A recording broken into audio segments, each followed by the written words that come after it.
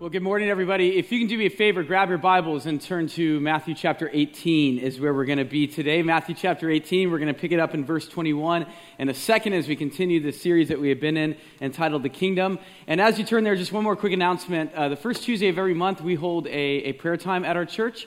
And not this Tuesday because it's the last Tuesday of the month, but next Tuesday, June 7th, we will be having our next monthly prayer gathering. And it is going to be in a different location than we've usually had it. It's going to be room 317 on the top floor here. But we would love for you to attend. This is just an incredible time of just coming together and seeking God on behalf of our church and our community, our nation, us individually.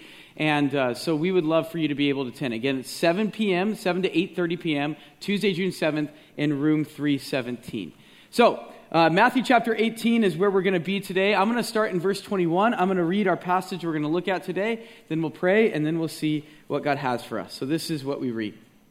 Matthew 18:21. Then Peter came to Jesus and asked, "Lord, how many times shall I forgive my brother or sister who sins against me?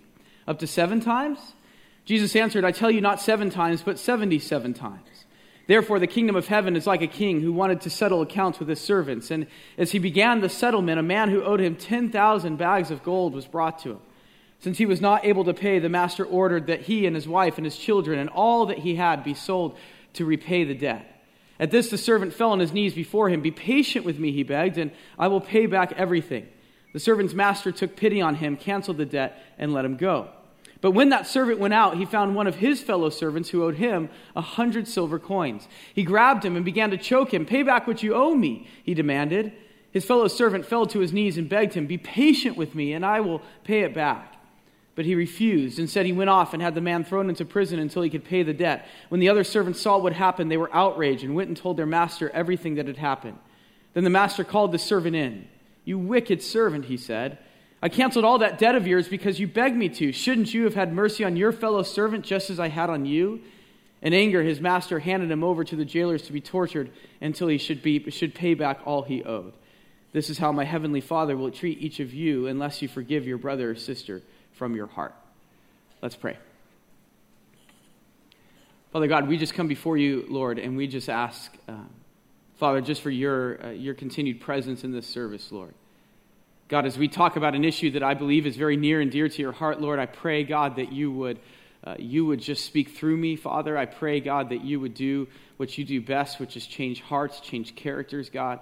I pray that what we talk about today would be something that would just be instilled in each one of us, God, that we would be the type of people that you want and have called us to be. And so, God, we just give this time over to you, and we ask that you would be glorified. We ask that you would be pleased in and through it. And we ask this in your Son's name. Amen. Well, as I said, we're continuing this series that we have been in entitled The Kingdom. And what we're doing in this series is we are taking a look at some of the parables of Jesus, some of the stories that Jesus told during his ministry, which, as we've talked about over the past couple of weeks, are all about the kingdom of God, all about God's reign and rule here on this earth and the inbreaking of that reign and rule. And if you were with us last week, you know that last week we took a look at what is probably the most famous parable that Jesus ever told. It's the parable commonly referred to as the parable of the prodigal son. And the main point of last week, and I don't know whether or not you got this, that's not your fault, that's my fault, but the main point of last week is the parable of the prodigal son teaches us that we enter into the kingdom of God solely by the grace of God. We cannot earn our way into God's kingdom. All of us are sinners. All of us are in need of God's grace and forgiveness, and that is the only way that we get into God's kingdom. And so that's what we talked about last week. This week, and really now in the weeks that follow, what we're going to do is we're going to talk about what it looks like now to live as citizens of the kingdom of God, as subjects of the kingdom of God. Don't misunderstand what it means to be saved by God's grace. To be saved by God's grace does not mean that there is now no standard of living. There's no conduct for us. Absolutely not. That's not the case. Every single kingdom on this earth, every single nation on this earth has a set of rules and regulations and laws and standards and conducts that the citizens of that nation are supposed to live by. And the kingdom of God is no exception to that. And if you study often the laws of a nation, one of the things that you will find that they often reflect the passion, the conviction, the character of the one who is in charge of that kingdom, whether it be the president or the dictator or the king or whatever it might be.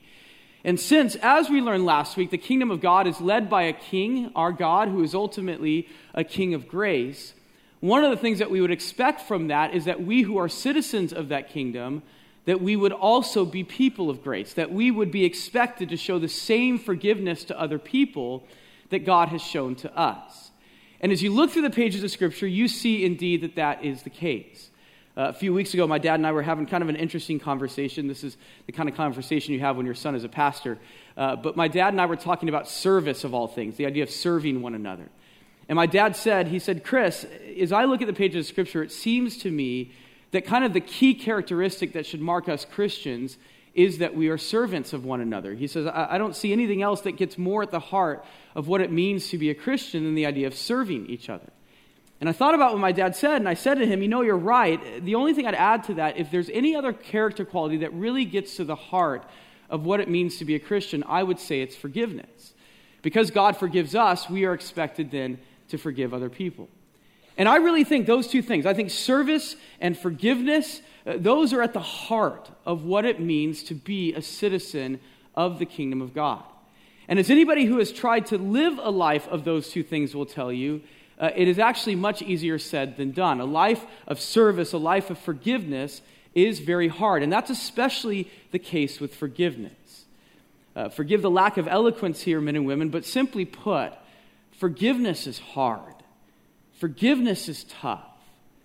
And the reason why is because forgiveness is so personal. When we get wronged, when someone does something to us that would require forgiveness, there are so many raw emotions that go on within us. And I think for many of us, when we get hurt by somebody, there is sort of a promise we make to ourselves. There is a resolution we make to ourselves, and that is that we will never allow that to happen again. We will never allow ourselves to be hurt in the same way again. And that is why for many in this world, there is an unspoken, and sometimes, in fact, it's even spoken rule that many people live by, and that is that there should be a limit to forgiveness. That there should be a limit to the number of times we forgive someone for wronging us. In the course of studying for this message, I came across an interesting book. I bought it based on the title alone. It's called Getting Even, Forgiveness and Its Limits. And basically what this author argues is exactly what I just said, that there should be a limit to forgiveness, that there should be a limit to the number of times we forgive someone who has wronged us. In fact, he says repeated forgiveness is a sign of great weakness. And as I was reading this book, it struck me that this book would fit right at home among the Jewish people of Jesus' day. The Jewish leaders of Jesus' day, they loved to debate a number of different issues, but one of the issues they loved to debate is, should there be a limit to forgiveness? Should there be a limit to the number of times I forgive someone who repeatedly wrongs me? And the Jewish leaders of Jesus' day said absolutely there should be. In fact, many of them put a number to it, and the number was 2. According to most Jewish teachers of the day, you were only required to forgive someone 2 times. In other words, if someone hurts you, you have to forgive them. If someone hurts you again, you had to forgive them a second time. But then, if that same person comes back and does something wrong to you a third time, according to most Jewish teachers, you were no longer obligated at that point to forgive them. And I don't know about for you, but to me, that sounds like a pretty reasonable piece of advice that many of us would be able to get behind, right? Yeah, if someone wrongs me, I'll forgive them. If they wrong me again, that will be tough, but I'll forgive them a second time.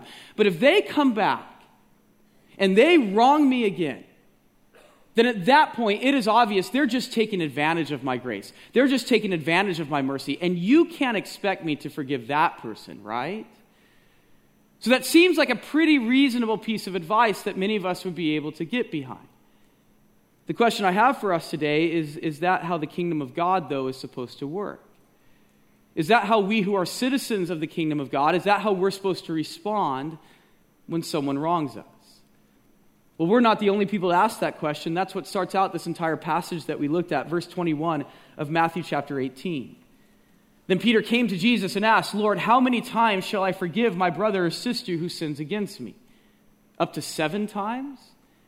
And here we see one of Jesus' disciples, a man by the name of Peter. He comes to Jesus and he asks Jesus this exact question we're talking about. Jesus, should there be a limit to forgiveness? How many times do I need to forgive someone who has wronged me? And Peter provides here his own suggestion. He says, up to 7 times? And you can almost hear sort of the teacher's pet that Peter is as he says this. You see, Peter has been around Jesus for a couple of years by now. He has heard Jesus talk endlessly about the grace of God. He knows that the kingdom of God is a kingdom of grace. And therefore, the standard Jewish answer at this time, that you only forgive someone twice, that seemed to Peter to be too stingy. At the same time, however, there has to be some limit to forgiveness. So Peter takes the standard Jewish answer, he multiplies it by 3, he adds 1, he comes up with 7. How about 7, Jesus? Should I forgive someone up to 7 times? And I think Peter is expecting here a pat on the back. I think he's expecting Jesus to say, well done, Peter, you got it. Yes, the kingdom of God is a kingdom of grace. 2's not enough. At the same time, there still needs to be a limit to forgiveness. 7 seems like a reasonable number. We'll put it at 7. But is that what Jesus says? Verse 22, Jesus answered, I tell you, not 7 times, but 77 times. I tell you, not 7 times, but 77 times. And Jesus here blows Peter's response out of the water. No, Peter, you don't only forgive someone 7 times, you forgive them 77 times. Now, there's a little bit of a debate as to how exactly that number should be translated. Some of your Bibles say 77. Some of your Bibles say 70 times 7. If you multiply that out, that equals 490. The Greek can be translated either way. Actually, at the end of the day, the result is the same. What Jesus is saying here is he's saying that forgiveness is not about keeping track. Forgiveness is not about keeping count. If you're the type of person who is keeping count of the number of times you forgive someone, you're doing it wrong. What Jesus is saying here is he's saying you need to forgive someone as many times as they need it. You need to forgive someone as many times as they have wronged you. What Jesus is saying here is he is saying that forgiveness has no limits.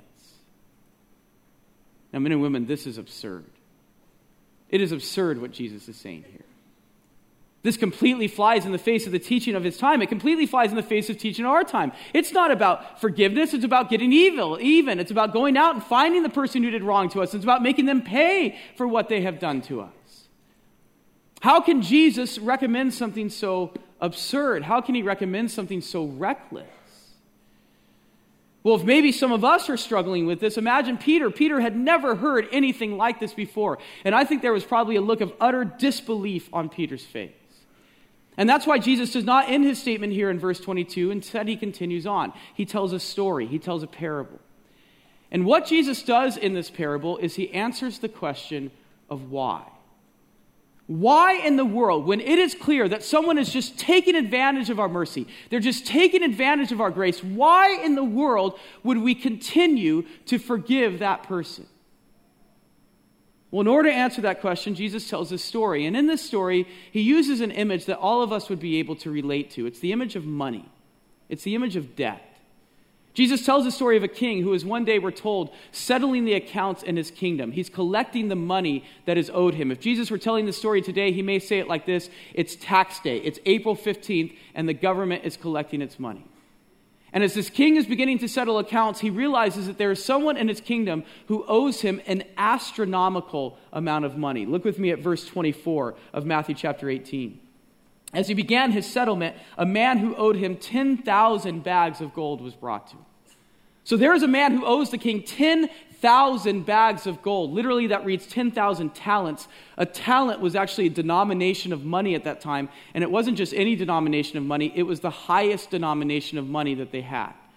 And so to owe 10,000 of the highest denomination of money, that was an unheard of amount. In fact, that's kind of a national debt worth of money. We really get the impression here that this is meant to be an unrealistic amount. Not only was a talent the highest denomination of money, but 10,000 was really the highest number that they knew at this time. If Jesus were saying this today, he may put it like this: this man owed the king $1 billion gazillion. Okay, it's an unrealistic amount of money. And the point that Jesus is making is it's an amount of money that could never be paid back.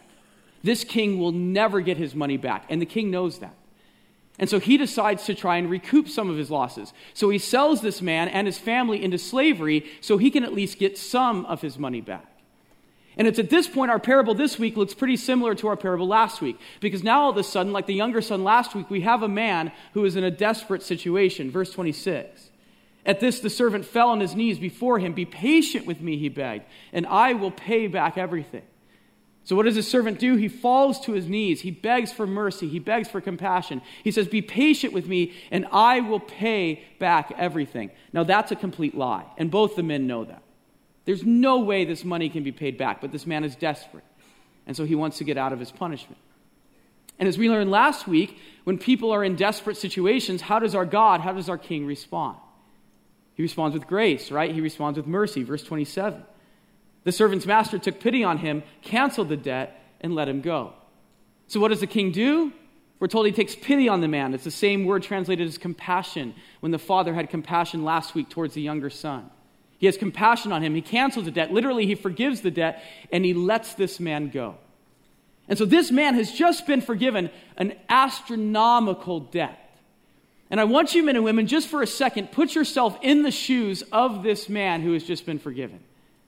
Imagine tomorrow afternoon, you get a phone call, it's the bank. They've canceled your mortgage. They've canceled your business loan. They've canceled your student loans. You don't owe a single cent anymore. How would you feel? What would you want to do? I mean, you'd probably want to go out and throw a party, right? You'd probably want to go out and tell the whole world how grateful you are for what happened. I mean, we can imagine 100 different things that you'd want to do, but do you think it would ever cross your mind, right after being forgiven this enormous debt, do you think it would ever cross your mind to then go out, find someone who owes you money, and demand that they pay it back? Do you think that would ever cross your mind? Well, as hard as that might be to believe, that's exactly what this man does. Right after being forgiven a national debt worth of debt, he goes out and he finds a man who owes him money. Verse 28. But when that servant went out, he found one of his fellow servants who owed him 100 silver coins. He grabbed him and began to choke him. Pay back what you owe me, he demanded. So what does our guy do? He goes out and he finds someone who owes him 100 silver coins. By the way, that's not an insignificant amount of money. It's about $4,500 in today's currency, so it's not nothing. But it is literally 1/600,000th of the 10,000 talents that this man was just forgiven. You divide the billion gazillion dollars that this man owed by 600,000, and you get 100 silver coins. And what does our guy do? He finds this man who owes him money. We're told he grabs him, he begins to choke him, and he demands his money back. I mean, this is a scene out of like Maury Povich, right? This is a scene out of Jerry Springer. What is going on here? Verse 29, his fellow servant fell to his knees and begged him, be patient with me, and I will pay it back. So this poor guy, he falls to his knees, and using almost exactly the same words that our guy used to the king, begs for mercy, begs for forgiveness. But our guy doesn't give it to him. Verse 30, but he refused, and said he went off and had the man thrown into prison until he could pay the debt. When the other servants saw what happened, they were outraged, and they went and told their master, the king, everything that had happened. Then the king called the servant in. You wicked servant, he said. I canceled all that debt of yours because you begged me to. Shouldn't you have had mercy on your fellow servant just as I had on you? Verse 34, in anger, his master handed him over to the jailers to be tortured until he should pay back all he owed. So what does the king do? Because this man doesn't have mercy, forgiveness towards someone else, the king now refuses forgiveness towards this man, and he punishes him. And as you see here, the punishment is actually worse than it was going to be before. Before, he was just going to sell the man and his family into slavery. Now he takes the man, he puts him in prison, it says, to be tortured until he should pay back all that he owed. And what do we say about this amount of money? It can't be paid back. This man is in prison to be tortured for the rest of his life. And that's what leads us to the last verse of this passage, which is the most chilling verse of this passage. But before we get there, let's take a step back here and understand what's going on. As I said, the question that started this out is, why would we not limit forgiveness to other people?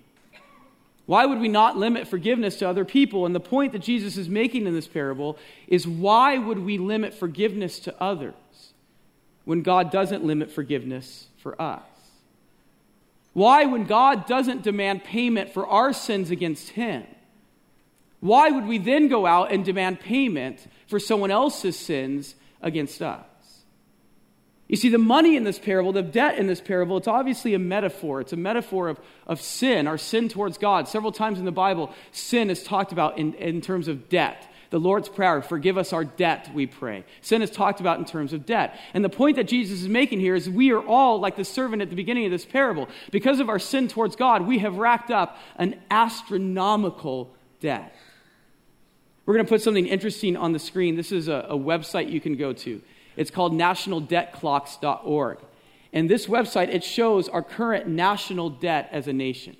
Right now, we owe as a nation to foreign governments $19.2 trillion.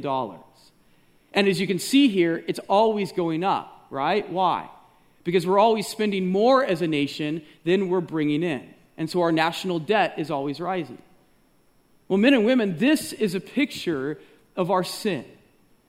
This is a picture of our sin towards God.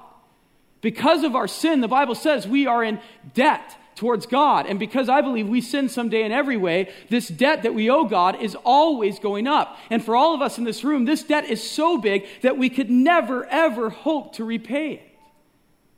But guess what? The amazing thing about our God, this is what we learned last week, is that we don't have to repay it, right? If we come before God and we ask God for forgiveness, He will forgive us. But along with that comes an expectation. And the expectation is that we would respond to others in the same way that God responds to us. What at its heart is unforgiveness? Unforgiveness is trying to make sure someone else pays for the wrong that they have done to us. But since God doesn't demand that we pay for the wrong that we have done to Him, why in the world would we then demand that someone else pay for the wrong that they have done to us? Since God has forgiven us of so much sin, an astronomical amount of sin, why in the world would we turn around and not forgive someone else? Since God doesn't limit the number of times that we can come to Him and ask Him for forgiveness, why would we ever limit the forgiveness that we show to other people? In fact, and this is going to make you uncomfortable, and I know this, but in fact, the Bible seems to suggest here that maybe a sin that God doesn't forgive us for is the sin of unforgiveness. That maybe if there's a sin that God doesn't have grace for, it's the sin of not having grace for other people. That's what we find in the last verse of this passage. I said it's the most chilling verse. Look at verse 35. Jesus concludes this by saying the following: "This is how my heavenly Father will treat each of you unless you forgive your brother or sister from your heart." This is how my heavenly Father will treat each of you. How did the king treat the servant? He had him thrown into prison to be tortured. That's obviously a picture of hell. It's obviously a picture of eternal punishment. And really what I think Jesus is saying here is that if we are unforgiving people, if a characteristic of us is that we're not people who are easy to forgive other people, then that may be a sign that we have never truly met Jesus in the first place. And therefore our destiny is the same as it is for anybody who hasn't met Jesus: eternal punishment. You see why I said to my dad what I did? Simply put, to be a Christian is to be a person who forgives.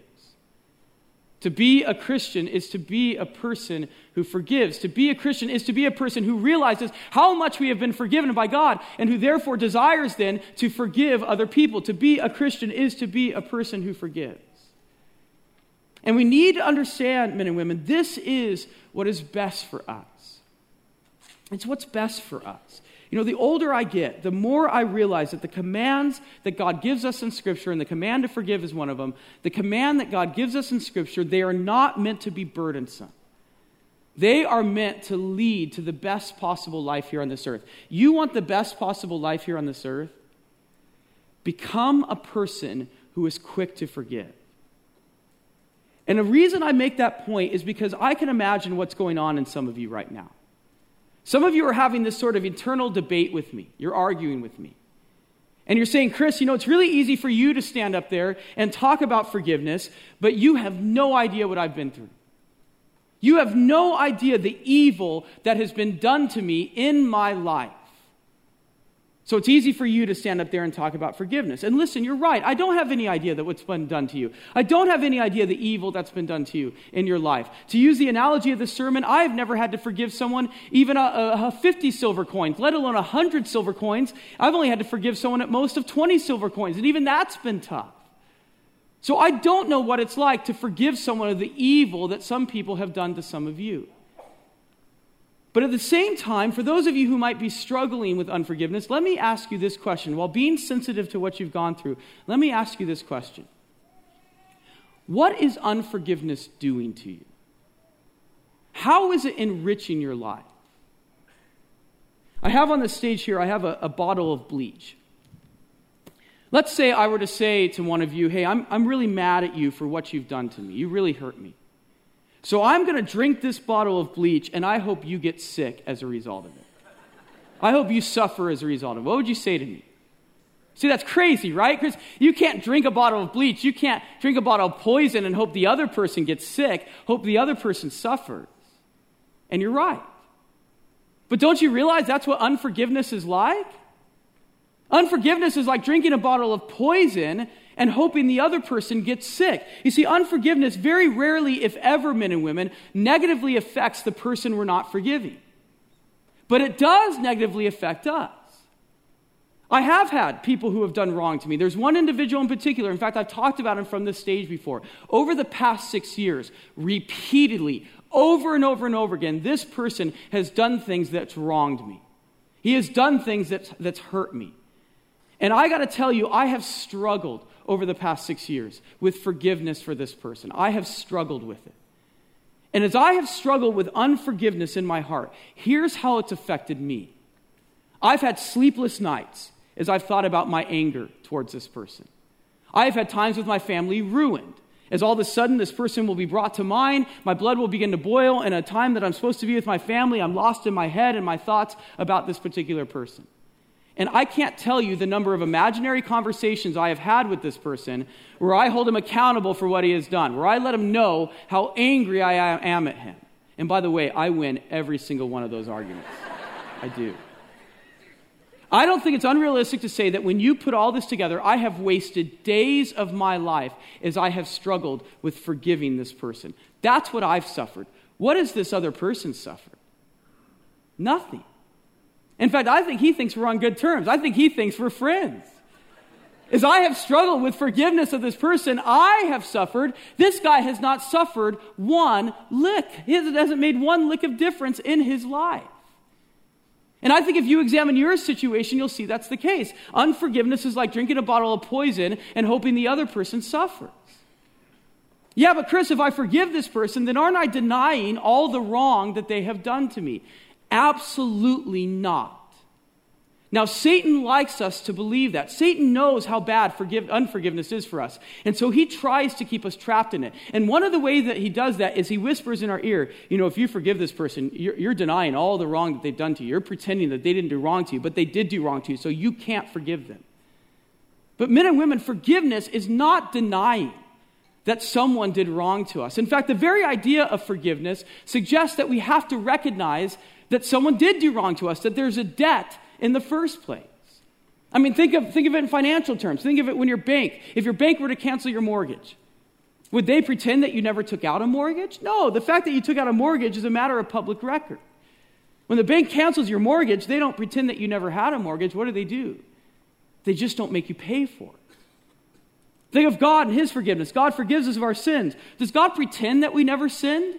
Does he deny that we ever sin? Absolutely not. In fact, exactly the opposite. God says, your sin was so serious that in order to pay for it, it cost the life of my son.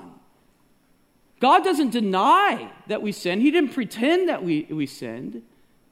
He just doesn't make us pay for it. And that's what forgiveness is.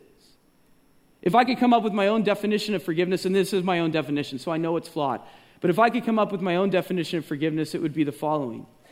To forgive is to let go of my responsibility to make someone pay for the wrong that they've done to me. To forgive is to let go of my responsibility to make someone pay for the wrong that they've done to me. You know what you're doing when you forgive someone? You are giving them over to God. You are giving them over to God, and you're saying, God, I absolve myself of my responsibility to make sure this person pays, to make sure this person suffers for what they have done to me. I give them to you, and I allow you to deal with them.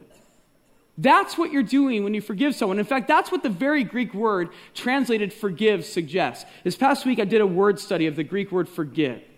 And here's what I found. It was very fascinating. The Greek word translated forgive is the same Greek word that is also translated in our Bibles, let go. The Greek word for forgive and the Greek word for let go, same word. And in fact, if you study the origins of this word, you will see that the Greek word translated forgive originally meant to throw or to hurl, as in throwing a ball, as in hurling a ball. And I don't know about for you, but that creates a wonderful picture for me. What are we doing when we forgive someone? We're throwing that person over to God. We're hurling that person over to God, and we're saying, God, you deal with this person. And God will deal with that person. And he deals with them in a multitude of different ways. Sometimes, just so you know, God does make someone pay for the evil that they've done to us. Romans 12:19, do not seek revenge, my dear friends, but leave room for God's wrath, for it is mine to avenge. I will repay, says the Lord. Sometimes God does make people pay for the evil that they've done to us. Sometimes God is able to do something better. I was bullied a lot when I was a kid. And in my adult years, I have had former bullies come up to me and apologize to me for what they have done. And it's clear that they are different people. And I got to tell you, men and women, to see a former enemy, to see a former bully become a man of God, or in one case, a woman of God, there is nothing that beats that. There is nothing that beats that. Sometimes God makes people pay. Sometimes God transforms people. But here's the best part. I don't have to worry about it. God deals with it. And it's so free. You struggling with forgiving someone today? You struggling with an ex-husband, ex-wife, coworker, neighbor, ex-mother-in-law, son, daughter? Here's what you need to do. First of all, admit. Admit that what they've done to you is wrong. Don't deny it. Don't ignore it. Don't pretend it didn't happen. Admit that what they've done to you is wrong. In fact, write it down. So-and-so did wrong to me. So-and-so hurt me. So-and-so owes me for what they have done. Admit that what they've done to you is wrong. And then once you admit that, give them over to God. Give them over to God. In fact, you know me, I like to use my hands when I talk, right? I think it's good to physically do this, to say, God, I give this person over to you. I throw this person over to you. You deal with them. You take care of them. Give them over to God and truly release them to God. Listen, Satan's going to try to bring them back to your mind over and over and over again. Every time he does that, train yourself to give that person back over to God. Admit that what they've done is wrong. Give them over to God. And then thirdly, protect yourself. Protect yourself. I don't believe that in order to forgive someone, it means that you have to put yourself in the same situation to be hurt again. I don't think this king would ever loan this servant $1 billion gazillion dollars again, right? If you're in an abusive relationship, yes, I do believe the Bible calls us to forgive those abusers, but if it's clear the person is not going to change, you don't need to stay in that abusive relationship. Protect yourself. Admit that what they've done is wrong. Give them over to God, and then protect yourself. And in fact, you should have gotten this when you walked in. This is a little handout we gave. On the back of it, there is an exercise to really take you through the first 2 steps here. The top part is where you admit that what they've done is wrong. It's a place where you fill in the name and what the person did to you and how it made you feel. And then the bottom part is a prayer that you can pray. And actually, in just a moment, we're going to give you a second to spend some time with this. But at the end of the day, men and women, realize where all this comes from. This all comes from the fact that we have been forgiven so much, and therefore we desire to forgive others. You know, there is an individual who's making the news right now, and this individual claims to be a Christian. But in a recent interview, he was asked whether or not he's ever asked God for forgiveness, and he said no. And the reason why is because he said he's never done anything in his life that he thinks would need forgiveness. Now, this is a man, men and women, who has admitted to multiple affairs with married women in his past. But in his mind, he has never done anything that needs forgiveness.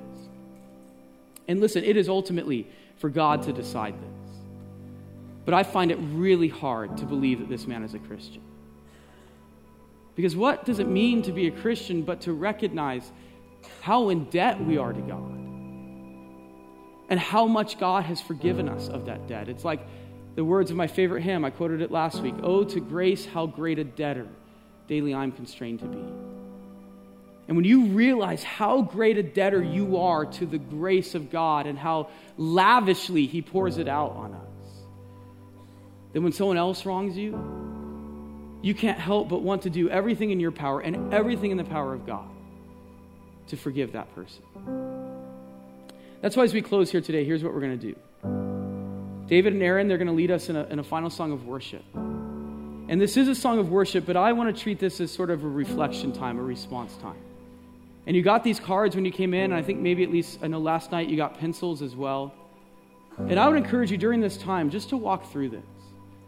Fill in the top part, who you choose to forgive, what they did wrong to you, how it made you feel, and then spend some time praying on your own and praying this prayer at the bottom and releasing this person towards God.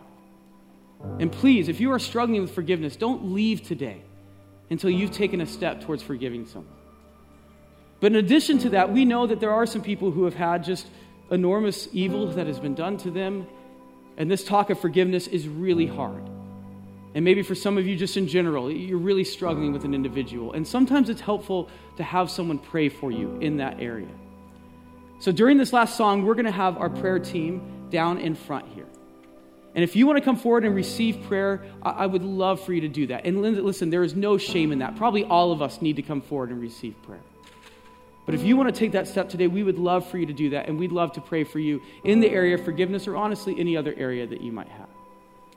So would you do me a favor, would you bow your heads with me as we head into this time? And at this time, actually, as we pray, I'm going to actually call our prayer team forward. If you can make your way out of our seats and come to the front of the stage here. And Father, I think about this topic of unforgiveness, Lord. And God, I go back to what I said earlier. I really think this is a tool of the enemy. He knows how bad unforgiveness is for us, and so he tries to keep us trapped in it. And it does seem so attractive. Of course, we want the people to suffer for the evil that they have inflicted upon us. But God, would we realize today how dangerous it is, Lord? Father, you forgive us. God, the second we ask for forgiveness, God, even before that, I believe sometimes, Lord, you forgive us, God. And so, Father, we need to be people of grace and forgiveness as well. So, Father, I pray for this time as we wrestle with these individuals that you have laid on our heart, as we wrestle with these cards, as people come forward and receive prayer, Lord. I pray at this time, God, that you would release some prisoners here, Father, that you would set chains free as we have a heart of forgiveness towards those who have wronged us. And so, God, we just ask for your peace and your presence in this place. Would you be glorified? Would you do the work that only you can do? And that is change hearts, God. And we ask this in your Son's name. Amen. And please now, as you feel led, come forward and receive prayer.